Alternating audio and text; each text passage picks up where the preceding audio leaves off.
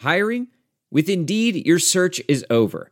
If you need to hire, you need Indeed. Indeed is your matching and hiring platform with over 350 million global monthly visitors, according to Indeed data, and a matching engine that helps you find quality candidates fast. Ditch the busy work. Use Indeed for scheduling, screening, and messaging so you can connect with candidates faster. Listeners of this show will get a $75 sponsored job credit to get your jobs more visibility at Indeed.com/match. Just go to Indeed.com/match right now and support our show by saying you heard about Indeed on this podcast.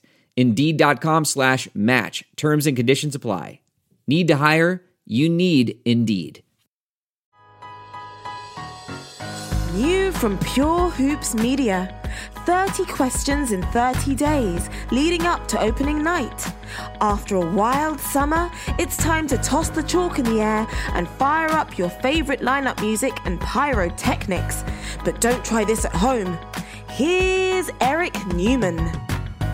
No offseason move was a bigger stunner than the Rockets trading away Chris Paul for Russell Westbrook. And no offseason question has been as persistent as, how will Westbrook and James Harden coexist? Well, we're about to find out. Before that, remember where the Rockets were last year. Numerous reports had Harden and Paul bickering, and the team started 11-14 before mounting a charge to a 53-win season.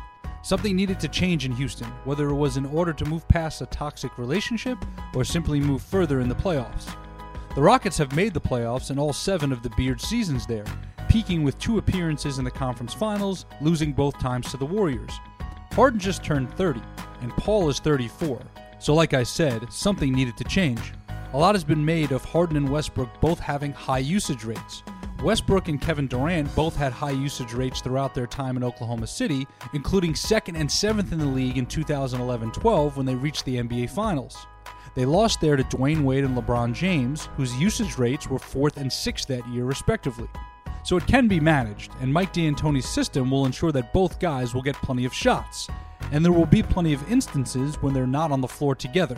To me, the more relevant question is, how quickly will they mesh? We mentioned the slow start last season. One more win last season and the Rockets would have been the 3 seed, not the 4, and they would have avoided the Warriors until the conference finals. That's how thin the margin is, and it's going to be even thinner this year in a highly intense Western Conference. But the Warriors, Lakers, Clippers, and Jazz will all be trying to integrate new stars into their lineup early as well, so it's not like the Rockets are unique to this. Westbrook and Harden are too talented not to make this work. They've been waiting for this opportunity when the West will not necessarily go through Golden State, and they will make the most of it. Tomorrow on 30 Questions, we'll look at the bottom of the West.